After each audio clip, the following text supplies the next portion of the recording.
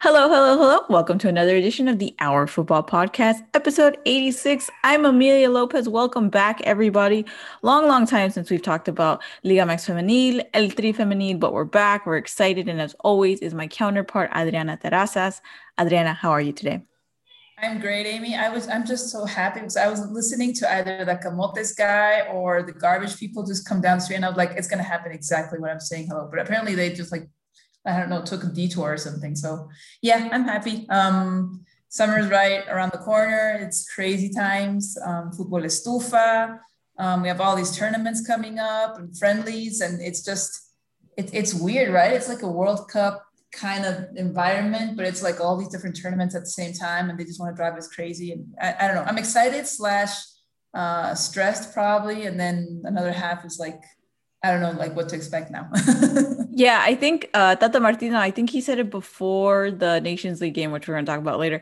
He said it during the press conference where he said, like, right, we had to deal with this weird environment of nothing happening. And now all of a sudden it's like we kicked everything into overdrive because of like all the games that they have, all the games that we have to talk about, not just on the men's side, but on the feminine side. So yeah, I feel the same way. Like I'm excited. I just traveled about 2 weeks ago to Dallas. Now I'm going to be heading out this week for Atlanta, and it's like it's fun, but then I'm like, oh my god, there's just so much stuff happening. So it's yes, your culmination of the way that this feels is perfectly encapsulated because you're nervous, you're excited, and then there's like a third emotion that you're not properly able to convey. As far as the background noise, Adriana, I always love when that lady comes on in the background and she's asking people like what they want to eat or what they're asking for. So I've gotten used to it. We've obviously had Ollie and Jack in the background, and today my dogs are actually in the room with me because they've gotten really weirdly attached to me lately. So we might hear barking, and like she's like laying down right next to me. So it might be like right next to the mic. So for listeners, I apologize in advance because not only is she adorable, but her bark is super annoying. So just keeping that in mind. But Adriana, we had speaking of a bunch of soccer, obviously you're over at Tudene. I'm now working on some stuff over at the marketing jersey. So a lot of soccer got in the way of us talking about our bread and butter, the Liga MX Femenil, but the final did happen. Tigres once again champion, first back-to-back champion in the league. And aside from winning back-to-back championships, the newly created Campeón de Campeonas was given to them because that should have been between the two winners of these last two torneos. But a 7-4 aggregate overall. Obviously, it's been a few, it's past its breaking point or expiration date and soccer timelines, but we didn't have a chance to talk about it. So I definitely wanted to give you an opportunity to give us your final thoughts on the game, on this, constant trajectory of 4 titles for Tigres, on how Chivas did to end the season over at the Liga MX Femenil. Yeah, I mean, we've spoken about this several times, just mentioning that it's not the fact that we don't want Tigres to win. It's just that we want to make sure that the league is actually just balanced and everyone has or has a better chance of actually winning the Liga MX Femenil Championship. It seemed as though Chivas, if they kind of manage themselves mentally and overcome, like if they could have overcome that mental hurdle of knowing they had lost the first leg of the final after that PK that Jaramillo missed, and then getting that last minute goal against Tigres in that first leg. If they could like overcome that hurdle, it seems as though they had a possibility of getting just being in the game and trying to have like Tigres and just have a better outcome at some point. And then Tigres being Tigres, that just dominant team that they've almost always been, just was winning the game 3-0 after 15 minutes. That was just crazy. I mean, I was kind of disappointed because obviously for people that just probably will give the league a chance to be like, oh, it's a final, I might just look into it and see what it's about and stuff like that. You kind of lose interest when you're seeing one team beat the other in the final 3-0 after 15 minutes, right? So I was kind of disappointed when I saw that because of what it means to, again, fans that are just trying to give the league a chance or trying to get just closer to the information and the games and players.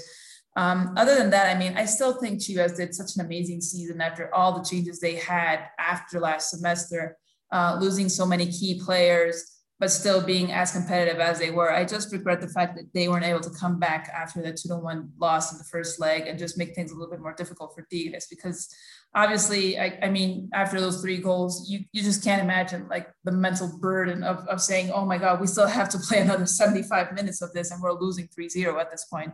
I think they did, I mean, several players, like it was good to see them not lose that like just being so determined during the game, despite that disadvantage. But still, I mean, it just goes to show how powerful and how dangerous Tigres can be whenever they're playing, and especially a home game as well, because we had fans in the stadium for that game.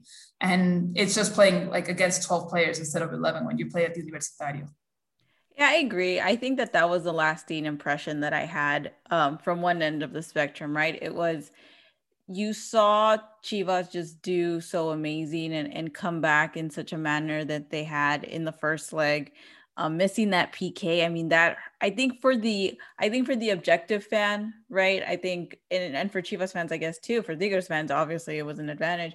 But I think for like the objective fan, you thought like, if they go into that second leg 2-2, it's going to be very interesting. It's going to be very interesting because Chivas comes in with a new shed of confidence. Not that they didn't, because Chora said that same thing in the post-game press conference, saying, you know, we have a chance to really do something in the Volcan. And, you know, I know a lot of people took it as a misinterpretation, but he made a very good case for his team, saying we're not scared of anybody. You know, it's another game for us. And then it felt a little defeating for them to just give up those goals so quickly in the second leg. And I was actually watching it with my brothers, who have been paying attention to it because I'm very passionate about it, but are very, they don't watch it as much as I do, right? They're a casual fan, and they had that impression that you just mentioned. You know, if you're tuning in for the first time and you want to watch 2 of the most talked about teams on social, you know, like, let me see what it's about, let me see what's going on, and then you see Tigres dominate again, you kind of go, you know, what, you know, how good is this sort of thing, right? But our good friend Carlos Justis from Telemundo actually was like, you know, kind of agreed with me, because I posted something, you know, anybody who thinks that, because I said as soon as the 3rd goal went in, like it like the game was over at that point, but that shouldn't take away anything from what Chivas has done this season, and be an indicator of what's to come for Chivas in other seasons, especially with the mentality and the leadership that Chora has showed. And he kind of reiterated, saying, just because Tigres is so good doesn't mean Chivas is so bad because of this happening, you know? And I think that was a good point to make. It just did suck. It did suck a lot to see it go down like that. Obviously, what Chivas has done the entire season, they did ending this game as well. They fought to the very end. Literally, they had a golazo in like the final seconds of the game from Gaby Valenzuela. But it just wasn't enough to beat this Tigres, which goes back to our original point that Adriana and I have talked about over and over again, is what does that benefit the league in the whole if Tigres is just this powerhouse? And credit to them, they have done an absolutely fantastic job with their players. Gatti was on a media spree following the championship, and it was something she kept talking about. You know, Tigres they've supported us from the beginning. They've always looked at us as part of the squad, which is something we haven't seen from a lot of the feminine side teams. They don't have that same support. Piojo was at the final, Gignac was at the final, you know, and that kind of shows that momentum building over for them. Something that I don't think we saw for Chivas. I think, I think Ramon Ramirez, a past Chivas player, was supporting them. And then there was like maybe one current Chivas player that was actually supporting them. I can't even remember who it is. But it kind of just shows that, I guess, that social aspect of just continuously supporting that Tigres has had from the beginning. But they also have a really good foundation. And I think if your lasting impression of this is like, yes, who's gonna really take Tigres on moving forward, that'll be a very interesting dynamic. But it's also looking at Chivas fought hard. And I think that they have a really good 3rd season under Chora to look forward to. Yeah, agreed. It seems as though now they're on track to actually build up on that project, and not like all the expectation and doubt, I mean, that surrounded them after all those decisions last semester. So if this is how well they did after all that criticism and skepticism after those changes, I can definitely expect them to do better. I mean, obviously, the only thing better would be to actually win the championship next season, but maybe they could do it in a more dominant way. Maybe, I don't know, just complicate things a bit more for the Tigres, for the Monterreys, and maybe for the Americas if they have like a decent comeback after this season.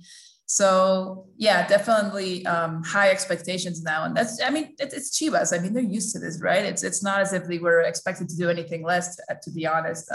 Obviously lots of pressure on Mauri Vergara was at the games as well, especially after seeing the men's side do so poorly this semester. And then you have the women make it to the final, obviously lots of pressure on them as well. But again, this is what you get from playing in a team like Chivas, that it's just the pressure that comes with the team name. Yeah, and I think another lasting thing, I spoke about it on the Mexican Soccer Show podcast with Cesar and Keith, was that for all the, I mean, Tigres was just absolutely dominant during the Liguilla. I think they had like 19 goals in favor. It's just absolutely ridiculous. But for Chivas themselves specifically, over the course of the three matches, the regular season match, and then these two legs they faced Tigres with, they scored 7 goals. Like that's a huge accomplishment against Tigres. And a Chivas side that isn't at, it doesn't have like top players. Like, and I say this from Chivas fans. I mean, Adriana, you can agree with me if you want, but like Varo and Mel were constantly talking about how like some of these players should probably be like subs and there should be like some quality starters, but they still pushed and tried really, really hard. And so to get these kinds of, kind of maybe not super neck and neck because Tigres is just that much greater, but to go toe to toe and score 7 goals on a team like Tigres is a pretty good. If you're going to look at the positives, obviously the ultimate goal was to win the final. But if you're going to look at the positives moving into the next season, you scored 7 goals on the top team, and not a lot of other teams can say that. Yeah, definitely. I mean, obviously we've looked into some of those names. I think we're particularly proud of how far Licha Cervantes has come from. I mean, I was just remembering this during the final, seeing as though she came out of Atlas actually, being their top goal scorer, had to leave the league at some point because she wanted to be paid just a little bit better. I mean, she was paid about like $200 per month, which is roughly like what you need for cleats and just making it to practice every day. Yeah. So obviously it's actually more of an investment being like a professional player back then. And then she joined Rayadas, and then after Rayadas, she joined Chivas, and then she has such an amazing season, being called to the senior national team. Now, I think it's pretty fair to say we're going to expect her to be there constantly because she's proven herself. Definitely still has some growth to do, but obviously great talent up front. So it was just weird thinking about how far she's come from being in the rival team, like one of the top rivals for Chivas at first, and then going to play a final with Chivas against Tigres, which is also the arch rival of her former team, Rayadas. So yeah. I don't know, this is just one of those weird stories that happens in the MX Femenil. There's tons more of them, but just seeing how far some players can go after just a league that started 4 years ago, right? So yeah, definitely will be interesting to see how the team picks up on some other players during the off season. Try to just make sure that they keep, I think, this basic players. I don't think they'll let go of many players, to be honest, because I do think that they'll struggle to find players that could just adjust like so quickly. And after having such an amazing season, definitely will do something difficult for some of the players. And again, they let go of some of the key elements last season. I just think they're going to stay with like this base of players, maybe pick up on some other younger players from the U17 squad as well. That tournament is coming up. We have a U17 tournament coming up this season. And just, I don't know, start building up on those players, and then probably just get like 2, 3, 4 players just to make sure that you're not struggling because of injuries and national team call-ups and stuff like that. Yeah, definitely. And from like a PR standpoint, you've now single-handedly, after, like we said before, after a terrible preseason or just so many departures where people were wondering what's going wrong, you've now made it to a final where players are like, well, what's going right? I want to be part of this project. So, but I think you're totally on point. I think the mentality that this team that Chivas has is very crucial now moving forward, where, like Chore and maybe some of his players don't want to disrupt it with anything that could have happened in the preseason. And now they're going to look for those players that can maybe they're not the top players, but Chora has done amazing stuff without even some top players. So I think he's going to keep continuing with that philosophy. Just like, I just want players that really believe in my system, really believe in themselves, and we'll see what goes on. So definitely excited to see what goes on moving forward. Congratulations again to Tigres. I mean, with everything that we've said though, about, you know, kind of a potential harm with Tigres continuously over and over again winning the league, being the top team, it was a fun final. Well, they usually are. I mean, as long as it's not like another Monterrey Tigres one. Yeah. Yeah, those are really exciting, but I really fear for Monterrey at this point. I just wanted to face somebody else, right? And truth be told, it was the first time that Tigres wins a championship after a team that wasn't Rayadas. So that was also something like to look into. They all like their previous 3 titles were all against Monterrey. They lost against America, and now they face Chivas, and they got that 4th championship, which was kind of weird if you think about it. I mean, it speaks highly of Rayados just making it to the final, although they lost those 3.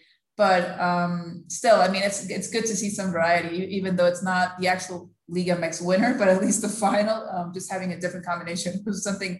I was quite happy just to have something that we hadn't seen before, because obviously just seeing Tigres be there was like, I'm pretty sure that they're going to win, or just like it's highly probable, right? So hopefully, again, I mean, we were happy to see a pretty decent liguilla. I mean, we had 2 clásicos with Atlas Chivas and Monterrey Tigres in the semifinals, which was also great to see. Some other teams, Cruz Azul, almost making it to the liguilla, which we were also pretty happy. I mean, it was a better league overall, right? We still had to, like, for the first, I think it was a couple seasons, we had the entire liguilla, or at least every single team qualified with a couple weeks in advance at least. And now we did have to wait until the last week and to actually know who was going to make it, and then what combinations of quarterfinal games were possible. So it's getting there, right? You are seeing like this improvement. We've seen other teams like Querétaro and Atlas and struggle a bit more to make it, like once they reach liguillas, and try to make things a little bit more difficult for the other teams. Obviously, I'd love to see Pachuca do better, Toluca do a little bit better. They started off the league, I think, a bit stronger, and they kind of got lost along the way. But hopefully, I think they have projects to actually make a comeback and be one of those top teams again. So overall, I think I was happy because of that. It definitely was a better league. I mean, we saw some of the announcements the league made also during the season. They had higher ratings. I think they reached like a larger amount of people as well, I think, on social media and stuff like that. So it was actual growth overall, which is something, I mean, really positive for the league. Yeah, and I think it's something that Ariola actually mentioned in his, you know, that you were kind enough to give us that information when he had the press conference, right? It's like they understand that the growth is there for the league, which is great. They're understanding the hurdles that come with, you know, what's kind of stopping that growth from happening. So I know one of the things that he definitely said was just like creating a stronger or a bigger transmission partnership moving forward so that they can get more eyes on the league. I mean, eyes are on the league regardless. People find ways to watch this league, which is great. I think I forgot who it was, said like 45K online, and that was not negating, you know, the people that watched it on through the internet, which is really cool. So yeah, there's definitely growth in the league. Definitely excited moving forward. We had a few questions. Thank you guys for sending in your questions. Sorry, I almost choked. But thank you for sending in your questions about, you know, like I told you guys that we were going to be recording today. So first one is from Roberto Balmori at RC Ball. He said, should Ofelia Celis leave Tigres now that Ceci Santiago is rumored to come, or should she stay and wait for a chance? If she goes, where would be a good destination for her to go? Also, I would appreciate a lot of shout out to the Cantera en Rosa pod, the 100% about Pumas Femenil. Hey, there you go. If you guys want to go follow it, it's at Cantera en Rosa. I didn't know this existed. I'm sorry. I try to do as good a job to follow all the Liga MX Femenil content. So there you go, Roberto. But Adriana, Ofelia Celis, stay or leave at Tigres? Okay, first of all, we have to go listen to that pod, because after Pumas announcing new coach Karina Baez, I'm pretty sure they have some interesting takes on that. So yeah, we should definitely look into that. Cantera en Rosa, right? Yes. Okay. And regarding Ofelia Solis, man. Okay, first of all, this is a rumor. I mean, yes, today Ceci Santiago was announced to leave PSV. after a couple of years. We obviously know her from how she did it at America. This was her second experience in Europe. Oh man, I mean, it's the only thing that Tigres could actually improve on. Agreed. That's what I was gonna say too. The goalkeeping position. This ties into the fact that Chivas scored 7 goals on them. It ties into it. It's true. Like, this is the only thing missing. I think they realize that. Okay, continue. It's yeah. I mean, it's the only position you could actually think they could do better. I mean, I think that you could say, I have to look at the actual lineup, but out of the 11 players, at least 9 of them are national team players. So if you had Ceci, that would be like 10 out of 11. So, I mean, if Ceci does join Tigres, I think Ofelia, should definitely think about looking into another team, because if they do bring her Ceci in, it's just natural to think Ofelia is not going to be the starting goalkeeper. Okay, you don't bring in another player, particularly a player from Europe and a national team player, thinking you're going to bench her, right? So if that does happen, I would, thinking about Ofelia, and obviously there's personal considerations to take into, like, just think about. But yeah, she would. I think that the wise thing would be to think about going to a team where you can guarantee us a place in the starting position. So yeah, I would look into it if I were Ofelia, and if those rumors are confirmed that Ceci is coming to Tigres. And that would just be kill. I mean, oh my God, just to think about that team. I mean, you could just put like the Mexican jersey on all of them and have a really competitive Mexican national team. The interesting thing, I think, for Ofelia Solis, though, is you're technically downgrading whatever you decide to do. Like, you're going away from, well, that's not true. That's unfair, because technically you can make the same argument that Avicenna Gonzalez downgraded by going to Atlas, and she was a star player. So yeah. But you know, you are gonna face challenges. I think what I mean by that is, as Ofelia Solis, you are gonna face challenges with the defense that you weren't facing with Tigres' defense. And that in question is what we're talking about, right? If you're gonna find a weak link in Tigres, it is the goalkeeper position. So realistically speaking, Ofelia Solis might be competing with other goalkeepers in the league. Because if that's your weak link, other top teams are going to be like, I don't know if I want you as our top player. It's an interesting dynamic that she finds herself in. Is she a good goalkeeper? She's saved penalties. She's helped them win championships, of course. Yeah, I mean, she's not a bad player. We're not saying this at all. It's just like, it's such a top team. Like, I don't want to see it's like the weakest link, because I really don't think she's weak at all. I mean, it's a weak link the way that like a really tall tree has a shorter branch. Like, it's, you know, like, yeah, exactly. Yeah, it's like good tacos. It's like good tacos that apparently is a discussion today on the timeline. Look, all tacos are good. All right, is there a best one? Maybe, but all tacos are good. Okay, Ofelia is a taco. That's what she is. She's a really good taco. Is she the best taco? Depends on who you ask on the timeline today, but yeah, it's debatable. Yeah, so I mean, I would definitely look into like some of the other teams. I can't, the thing is, if you look at the top teams, I can't actually think that one really needs a goalkeeper at this point. That's what I'm saying. She's downgrading at that point, because America Marciali, you're gonna choose Solis over Marciali. I don't think you will. Vieda at Pumas over Solis. I don't think you will. Like Blanca Felix, I don't think you will. She got scored on more in the final, but I think she has a better track record, so to speak, with Solis when it comes to like those difficult head-to-heads. Like, I think that's the difficult decision that Solis is going to have if there's a new goalkeeper in place. Where do you want to be the second string at Tigres, or do you want to be a second string elsewhere? Because that might just end up being what's going to happen to you. So. Yeah, agreed. I'm starting to think if Santos needs a goalkeeper. I think they let go of one of their goalkeepers. I'm trying to think. But again, you're gonna substitute Toledo over Solis? I don't think so. Yeah. That's the thing. I mean, if you want to be like in Spanish, that you would say, do you want to be cabeza de ratón o cola de león? Do you want to be the head of the mouse or the tail of the lion? It's really difficult decision. I mean, maybe Tigres also has to look into the possibility of, if you do get Ceci Santiago, she's going to be called up a lot to the Mexican national team. So you are going to lose your goalkeeper. Oh, that's a good point. like several times during the season. So maybe that's where Ophelia comes in. Could be, but it'll be interesting to see like how all those like how all those chips will lay after Ceci decides, if she does decide to come back to the league, which seems highly possible, and see where she ends up. Yeah, definitely agreed. Thank you, Roberto, for that question. Our next question comes from our good friend Melissa at the Chivas Femenil English account. She said, most underrated players of the season. The most underrated players of the season? Oh, yes. Wow. Two come to mind to me automatically. You want me to give me mine so I can give you time to think?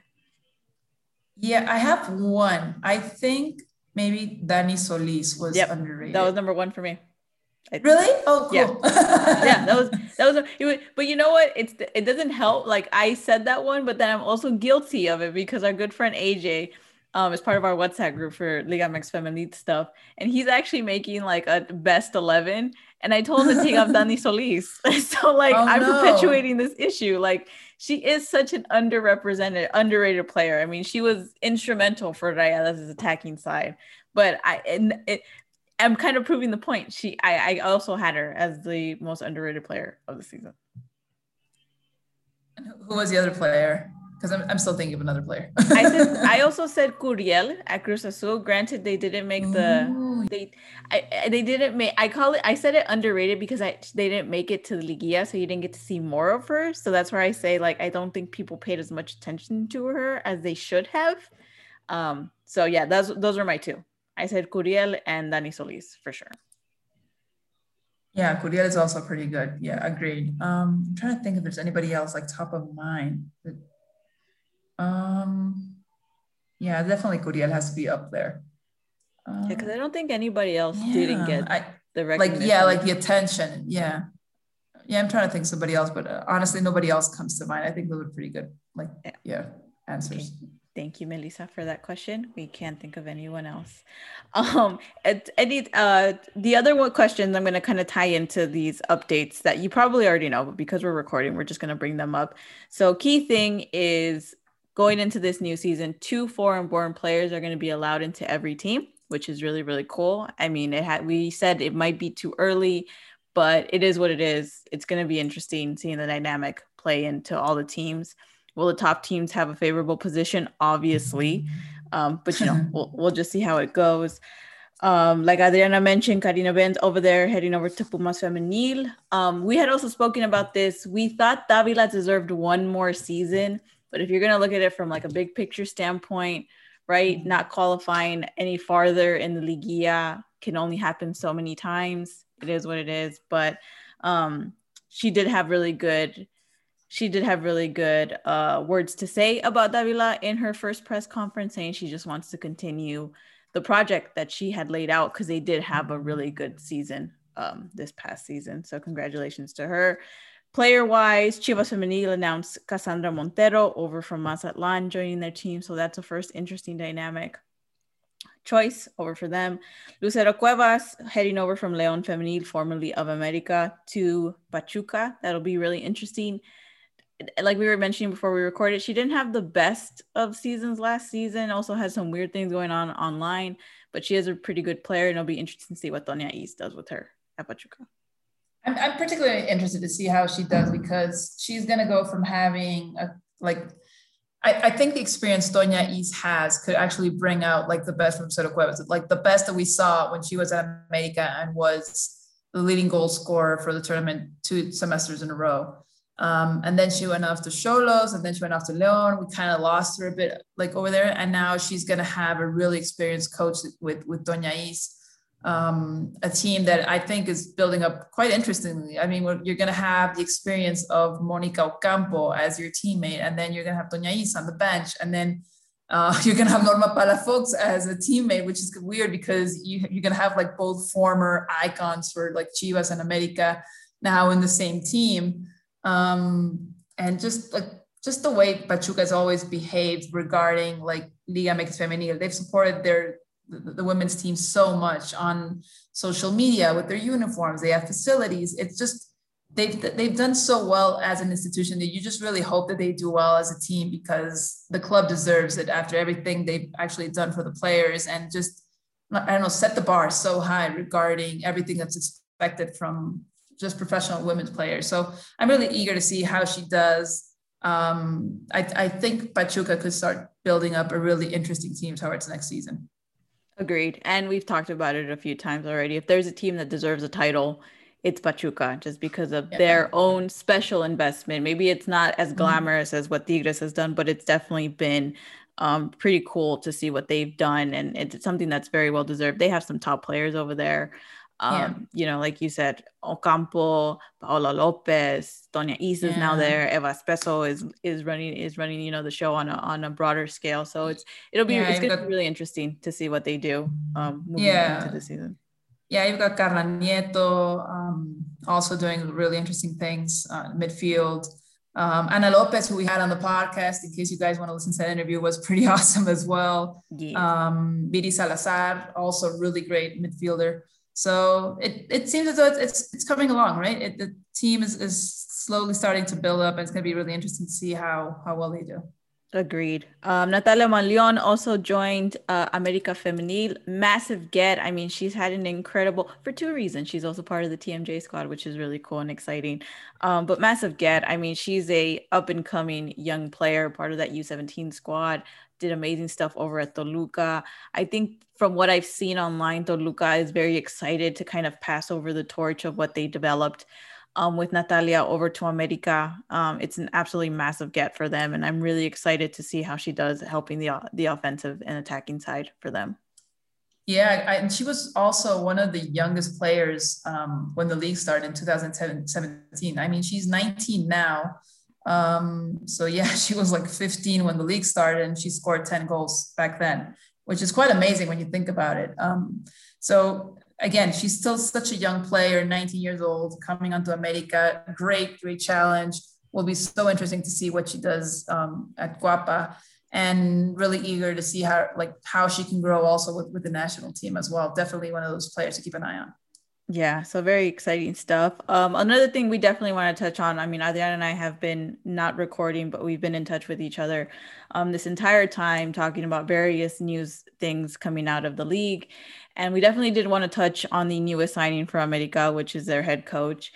From what I've heard, obviously, and this is to not, I want to preface this by saying it's not to negate at all the fantastic reporting that's been done by Meg Linehan and a bunch of other NWSL reporters covering Utah Royals and everything going on in that debacle that happened last season. Obviously, none of that is okay. You know, they got great sources. They're fantastic reporters. And so they've done their due diligence in getting all that done.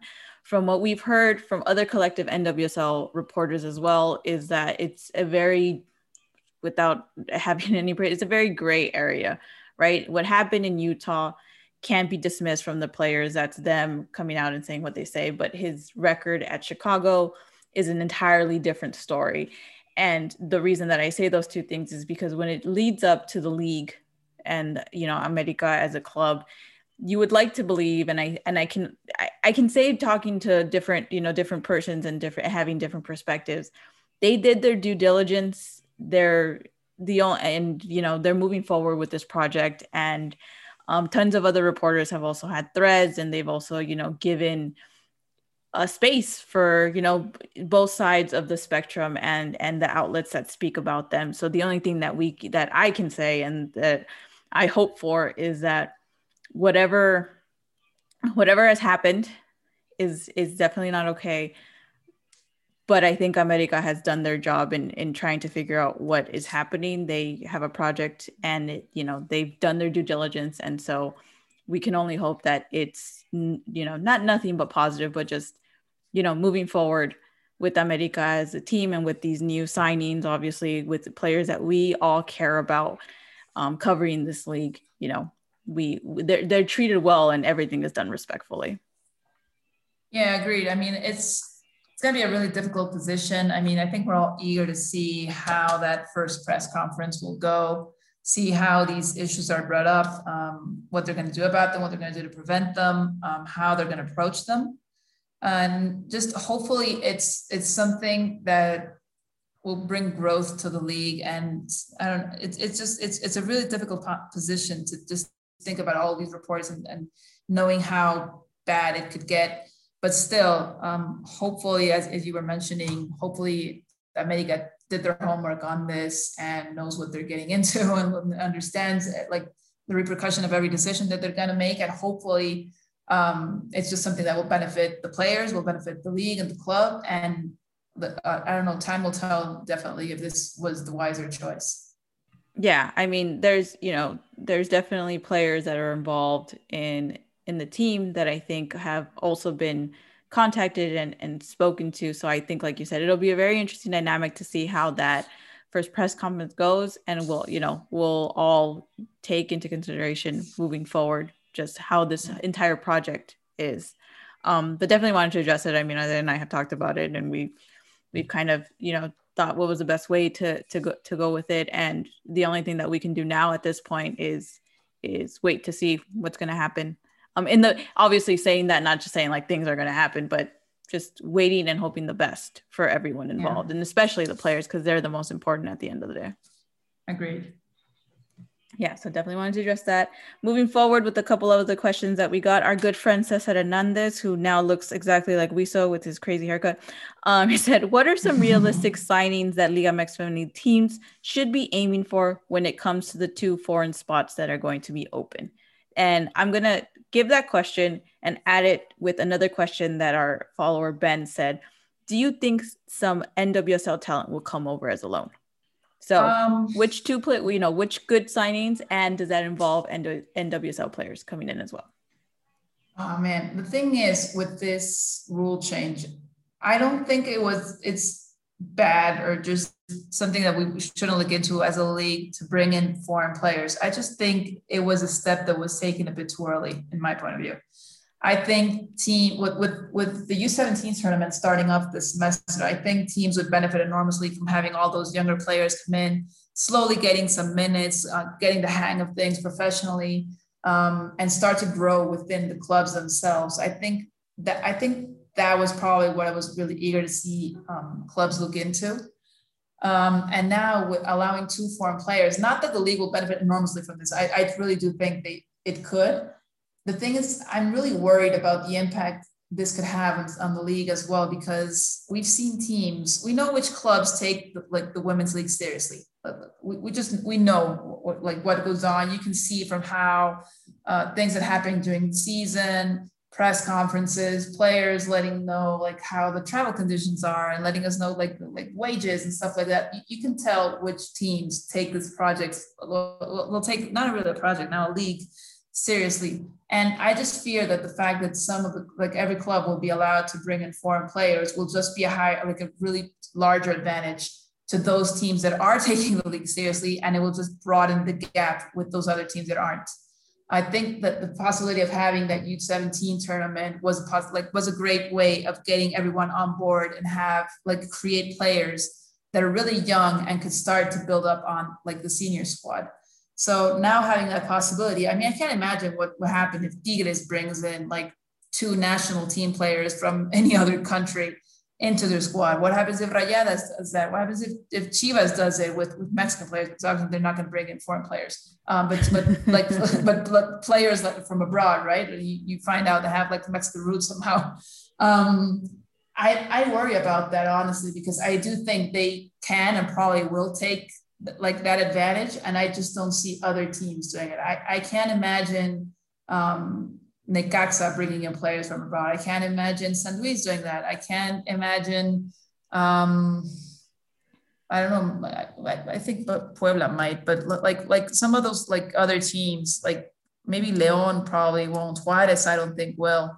I just worry about that. It's going to be a really broad It's the selling gap. point, right? It's as a foreign player, unless I mean the other side of that, unless you find hidden gems, which you can, because there's other underrated players maybe in the Central American leagues or something that you can bring in that aren't necessarily dual nationals, because I know we have a few Mexican Guatemalans or Mexican Hondurans in the league already, right? But if you can find those hidden gems, I think you have to be really tactical about it if you're a lower end team. But I agree with you. I think the selling point for attracting a top player for attracting an NWSL player, like that's going to be the top teams. That's definitely going to be the top teams. Like, unless there's and I don't say that, to make fun of the lower end teams. It's just, if you're playing in the NWSL and San Luis contacts you, what, from a marketing standpoint, from all of that, what are you going to think? Like, how is that? What is going to convince you to try to go and go to San Luis? I mean, for what it's worth, San Luis has a very high scoring games, so anybody who knows the league already knows those things. But in terms of, payment, anything of like that, I think that's where the top teams are definitely going to take advantage of that. Tigres is probably definitely going to take advantage of this. Yeah. Chivas we just talked about, but yeah. I'm guessing like you were saying, if they're really like strategic regarding this, I think some of these clubs could actually look into bringing players maybe from South America, just those developing leagues, or just already professional leagues, maybe like Argentina, Colombia. Maybe they could look into that. I'm pretty sure Tigres is going to look over at the NWSL or someone in Spain and then just be like, oh, no worries, you can just pay whatever and have them bring, like, just coming over, right? But maybe, if they're really strategic about it, first of all, if they're interested in actually having a more competitive team and just taking advantage of the rules, because if they don't, the other teams will.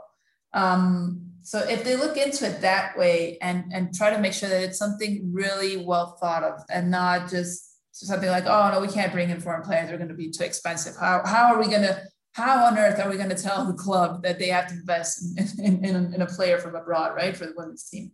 So maybe hopefully they'll look into that possibility of just bringing in really like top quality players and not thinking of the obvious market, which is probably the NWSL or someone in Europe. I think the positive from us kind of talking about this, though, is we said this, I think, a few weeks back, is the parity is not there. The top teams are still the top teams, but those middle teams, I think Cruz Azul can go and get a pretty good foreign player. I think Santos can go and get a pretty good foreign player. Mazatlan. And then that's where the interesting dynamic as that play. I think the top teams were like, the top teams are going to go get maybe some pretty good, talented, not just NWSL, but even in South America, maybe they can find some pretty talented players that are getting paid decent wages. The middle teams are also like, hey, you know what, Cruz Azul to a player, you know what, we didn't make the Liguilla, but if you help us and you invest in this project and, they have a really good DT right now, you can get us there. And that's your selling point. Santos, same thing. We were close. We weren't that. Mazatlan also, we were close, but almost there. I think the bottom teams have to be really tactical about this, where they go, you know what, we're not the top team. We can possibly become a mid-table team. And that's where you go hand in hand. And I think that's the positive of this, is that we only said maybe like 3 or 4 teams, and it's all the bottom teams. It's like Necaxa, Juarez, Puebla, that you're like, it might be difficult for them, but this is where the interesting dynamic gets played with the mid-table team. So that's where I'm like, this could be something good. But I agree, because even though we did have news that Fuerzas Básicas is going to be formed as well, the foreign side could have been postponed just a little bit longer. Yeah, I could definitely see Santos being they get players like on the men's side. They hire players so well thought of. I mean, they don't get like those top stars, but they get players that adjust so perfectly to their system, to their playing style. I think they do a particularly good job with scouting. So if they do that for the women's side, oh my God, that would be amazing. And they could definitely compete like way better if they do that for the women's side. Hopefully they will. I do see that particular club doing well if they just take that into consideration for the women's side. Oh, for sure. I wholeheartedly agree as well. I think Orlegui in general as a company or entity has a really good potential now moving forward, because their Atlas side is doing pretty well. Santos obviously just made the finals. Atlas Femenil, top team in the league. And then you have Santos just climbing their way up now in the course of these seasons. So I agree. I think that is an exciting dynamic to look forward to. So much Liga MX Femenil stuff is happening. This is crazy. But it's very, as always, it's very therapeutic to speak about this, as always. Yep. Agree. Before we move on to Tri Femenine's friendlies, anything else we want to say about Liga MX Femenil? Obviously, tons of stuff are moving, and we're going to be talking about it as much as we can. We're going to be a little bit busy this summer, so be patient with us. But we talked a lot about stuff today. But anything else, Adriana, moving forward that we should look forward to? No, I mean, just keep up with all the transfers. We are seeing players come back to start practice as well. I just remembered something. Sorry to interrupt you. Congratulations to the Liga MX Fem ENG community. We were a top hashtag during these finals. Oh yeah, I saw that. We were a top hashtag. That is awesome. I'm so proud of all of us. Like, you know, those little, I mean, if you haven't seen it already, I'm pretty sure you have, but like those little whatever word charts that show like the top. Yeah, it's like a globe, right? It's like this really cool globe oval thing. Yes, we were not gonna lie, we were a little bit smaller in the first leg. Now I forget who it was. A fantastic reporter actually put this all together. I'm so sorry, I don't remember your name, but Georgina. Who is it? Georgina. Hergina, yes, Hergina, thank you, yeah. Hergina. She did a fantastic job on the first leg and the second leg, looking over the data, looking over the analytics of everything. And while we were smaller, the community was a little bit smaller on the first leg. Bam, we were right there on the second leg. We were actually, no offense, Adriana, we were actually a little bit bigger than Ellas and TUDN, which is kind of cool. I mean, you guys have tons of money. We have $5 to our names. But it was pretty cool. Like, I'm actually so happy for all of us. If that's the last thing we talk about before we move on to Tri Femenil, I'm so proud of all of us. I did see it. I was quite happy as well. I was like, you know, because there's like so many words and like hashtags, and some of them are bigger than others, and they have like the bolder and stuff like that. And I was like, I looked at it and I was like, wait, what? So anyway, it was really exciting. So yeah, it was kudos to everybody. Good job, people. Everyone. This is all of you guys just paying attention. This is all of you guys using the hashtag more than anything else. You know, Melissa tried to give me credit and say, well, you started, but no, you guys use it. You guys use the hashtag whenever you're talking about the Liga MX Femenil in English. And, you know, we were one of the top trending hashtags for the league. So kudos to all of you. Very proud of you guys. If I knew how to properly add in round of applause, I would. I want to start doing that. I'm trying to get better at this audio thing, but round of applause to you all. Now moving forward to Tri Femenil. Adriana, we were talking about this before we started recording. Okay. So the friendly against Japan is scheduled for June 13th, which is on Sunday, but it's on Sunday at midnight Central Time, your time, right? Oh man. Yeah. I mean, I think I prefer like a midnight game rather than like a 4 a.m., 5 a.m., even like 7 a.m. game. I mean, we've had just about everything. We woke up at 5. Give us some credit. Side. Yeah, we woke up at 5. We all woke up at 5 that one time. We all did our best. Yep, we did. We did. Yeah. Well, it was Slovakia, right? Yeah. Yes. That was at 7 a.m. Then. Yeah. Good job, people. Again, we've done so well this semester, people. Just keep it up. Yes.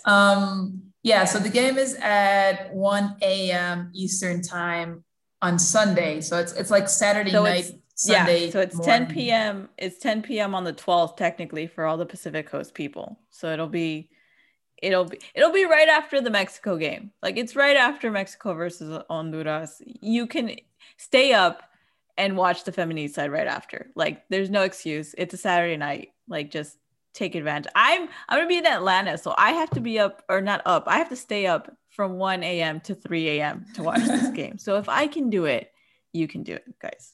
You can do it. Yeah. Just tweet out, and we'll be answering tweets and watching the game and everything. Exactly. So again, let's get that hashtag rolling. Yeah, let's just make it happen. let's get trending for the El Tri Fem ENG. But Adriana, lineup for this game. Let's look ahead. We have Emily Alvarado and Ceci Santiago for the goalkeepers.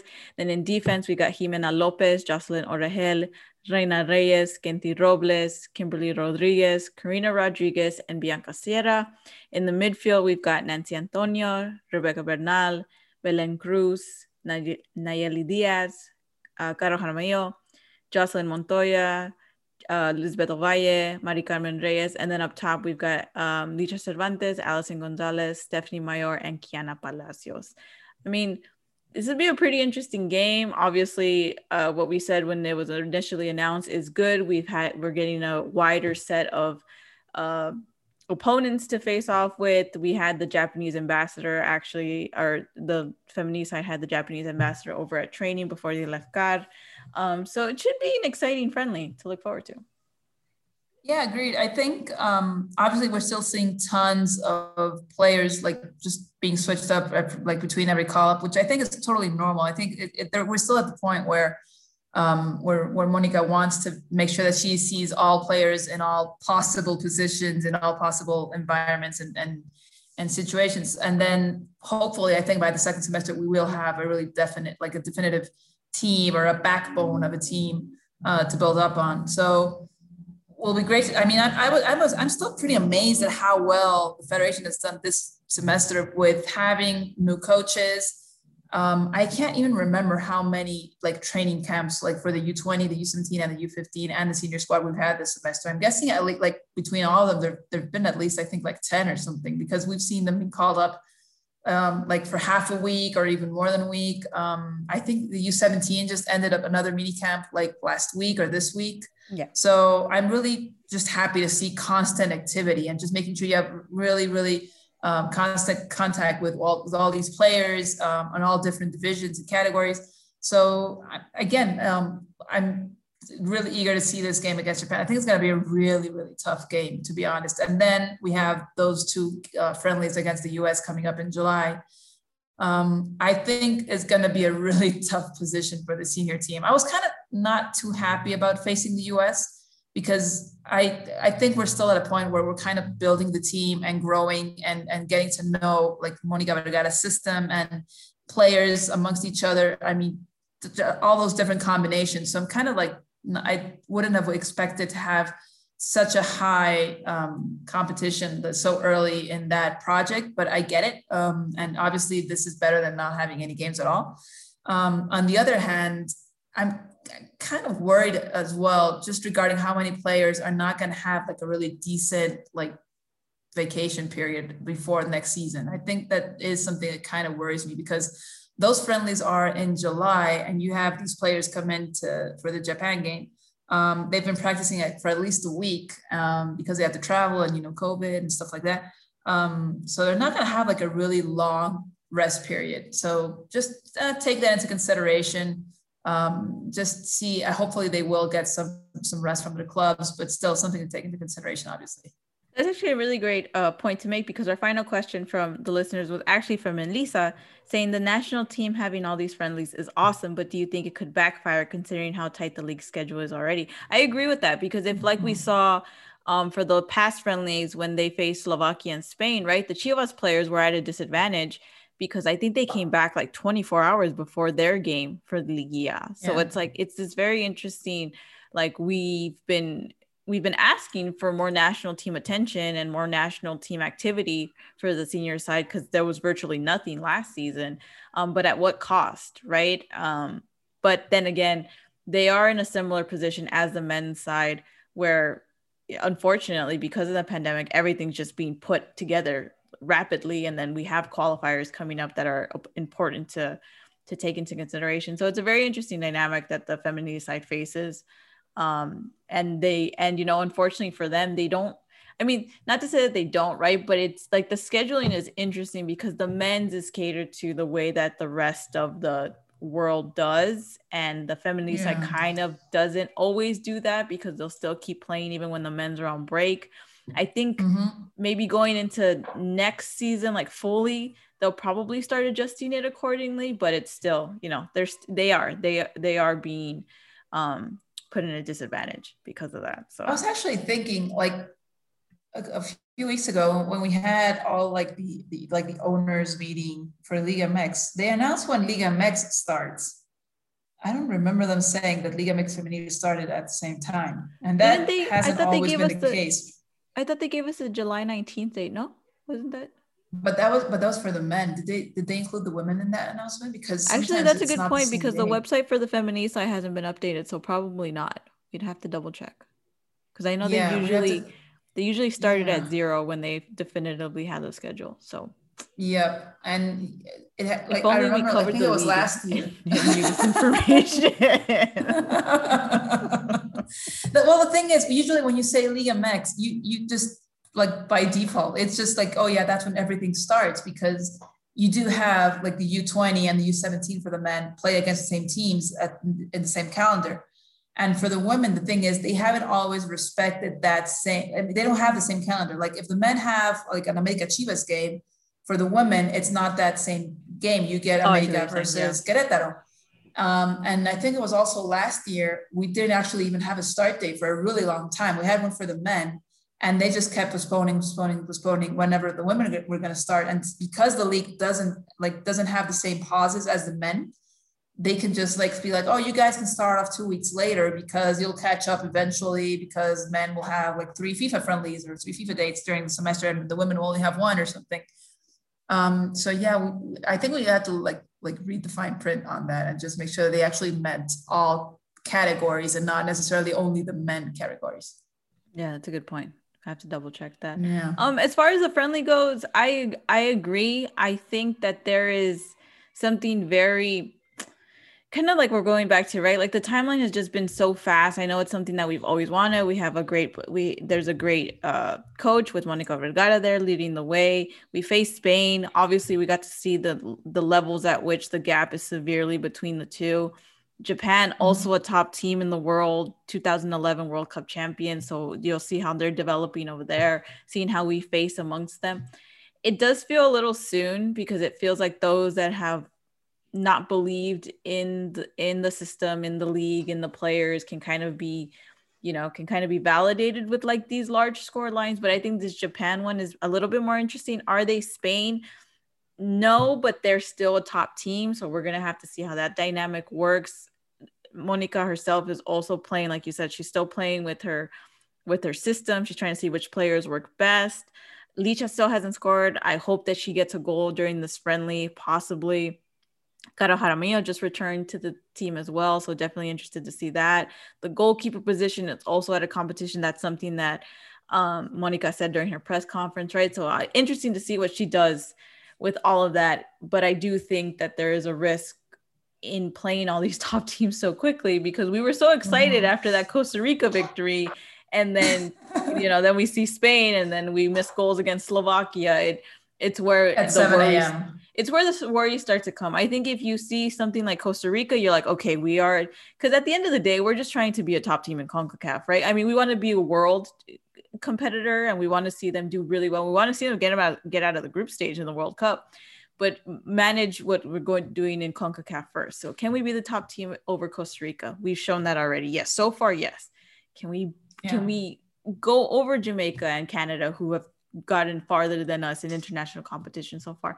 I think so, but maybe that's the point of these top teams, right? Like, look, maybe you're not as close to these teams, but this is where you're going to be better than the rest of the teams. But it's a very delicate line, and I hope that mentally it doesn't overtake the players too much, where they're saying, you know what, maybe we're not Japan, maybe we're not Spain, maybe we're definitely not the United States.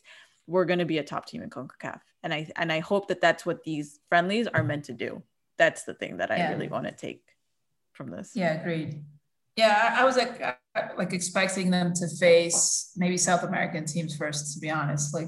I'm not, because I don't think they'll be tough rivals. I actually think they'll be pretty tough rivals, but it's just like part of that like growth that you want to make sure you have especially with all these changes we've had. Like every single call up, it's almost like not entirely different players, but pretty much. I mean, you do see the different like combinations for the attack or midfield, more experienced, less experienced, players coming over from US colleges. And so, yeah, you want to make sure you're kind of comfortable with making those changes without actually just having players also face like the burden of having like a really top team or a World Cup champion, like facing like against you. So, I mean, still, it'll be really interesting to see all these experiments with the Japan game, with the US games.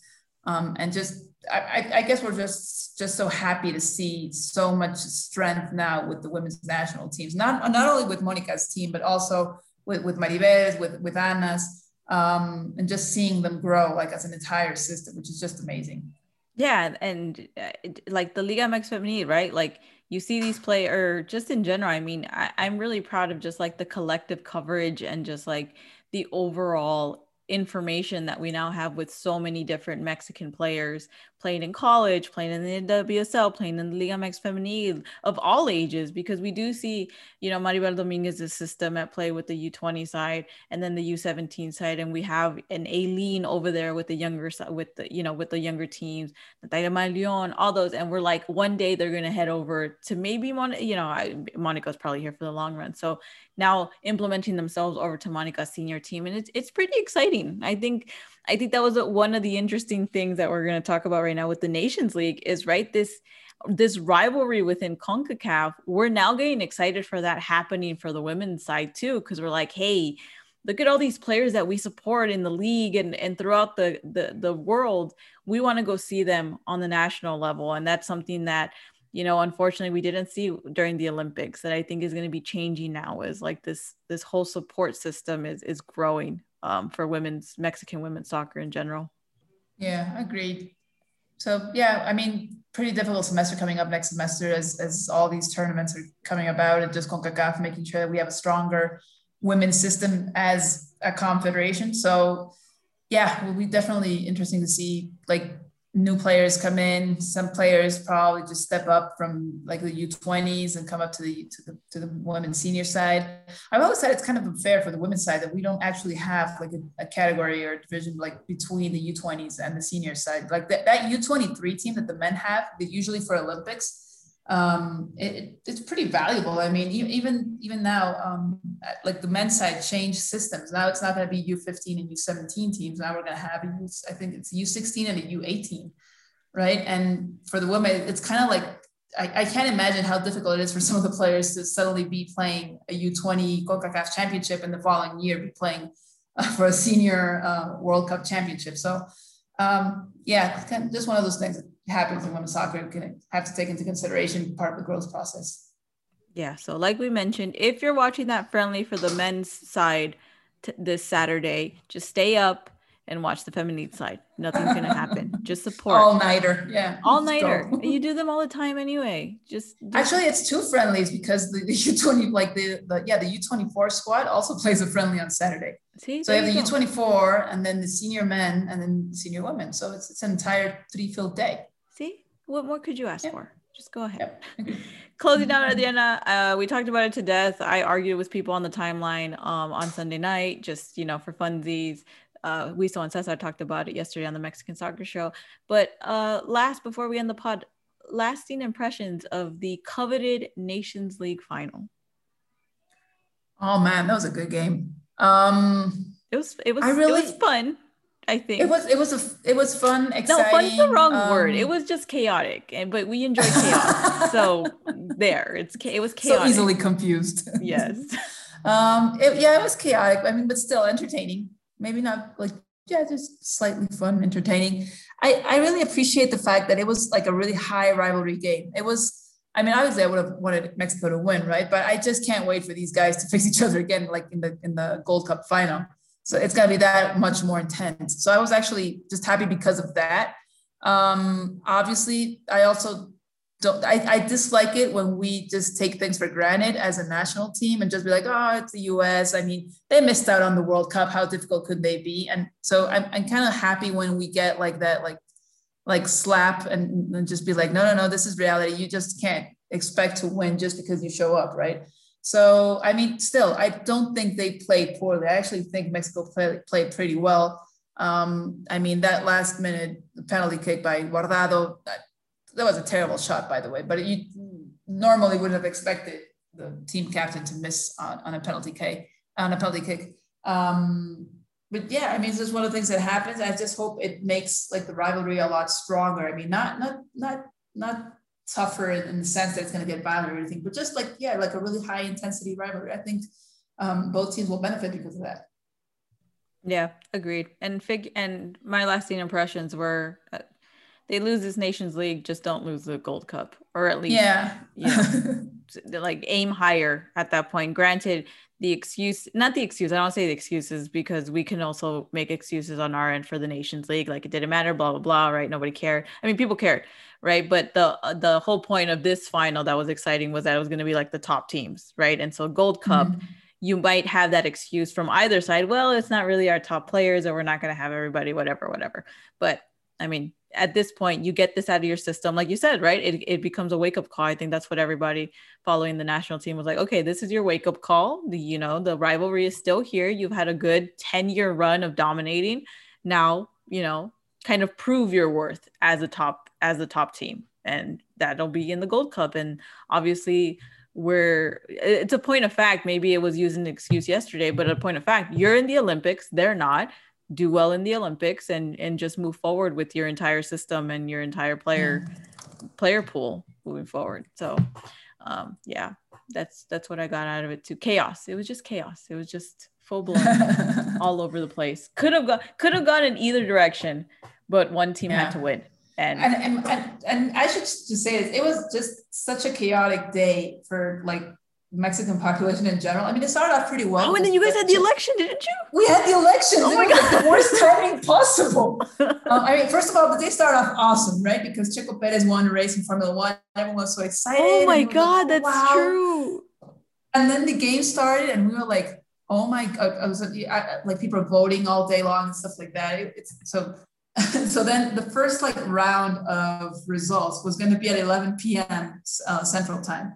And that was just like halfway through like overtime. So I was like, oh my God, like if we go to PKs, nobody's going to be watching the PKs because we're all watching like the election results, and people might be angry. And then how are people going to react? And like, it was just a mess at that point. I was like, I have no idea what people are going to watch. I mean, I really understand that the election is far more important than the CONCACAF Nations League final.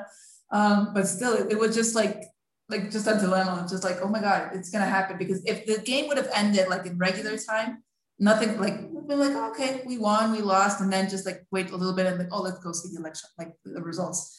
And it was just at the same time. I was like, oh my God, this is just the weirdest thing ever.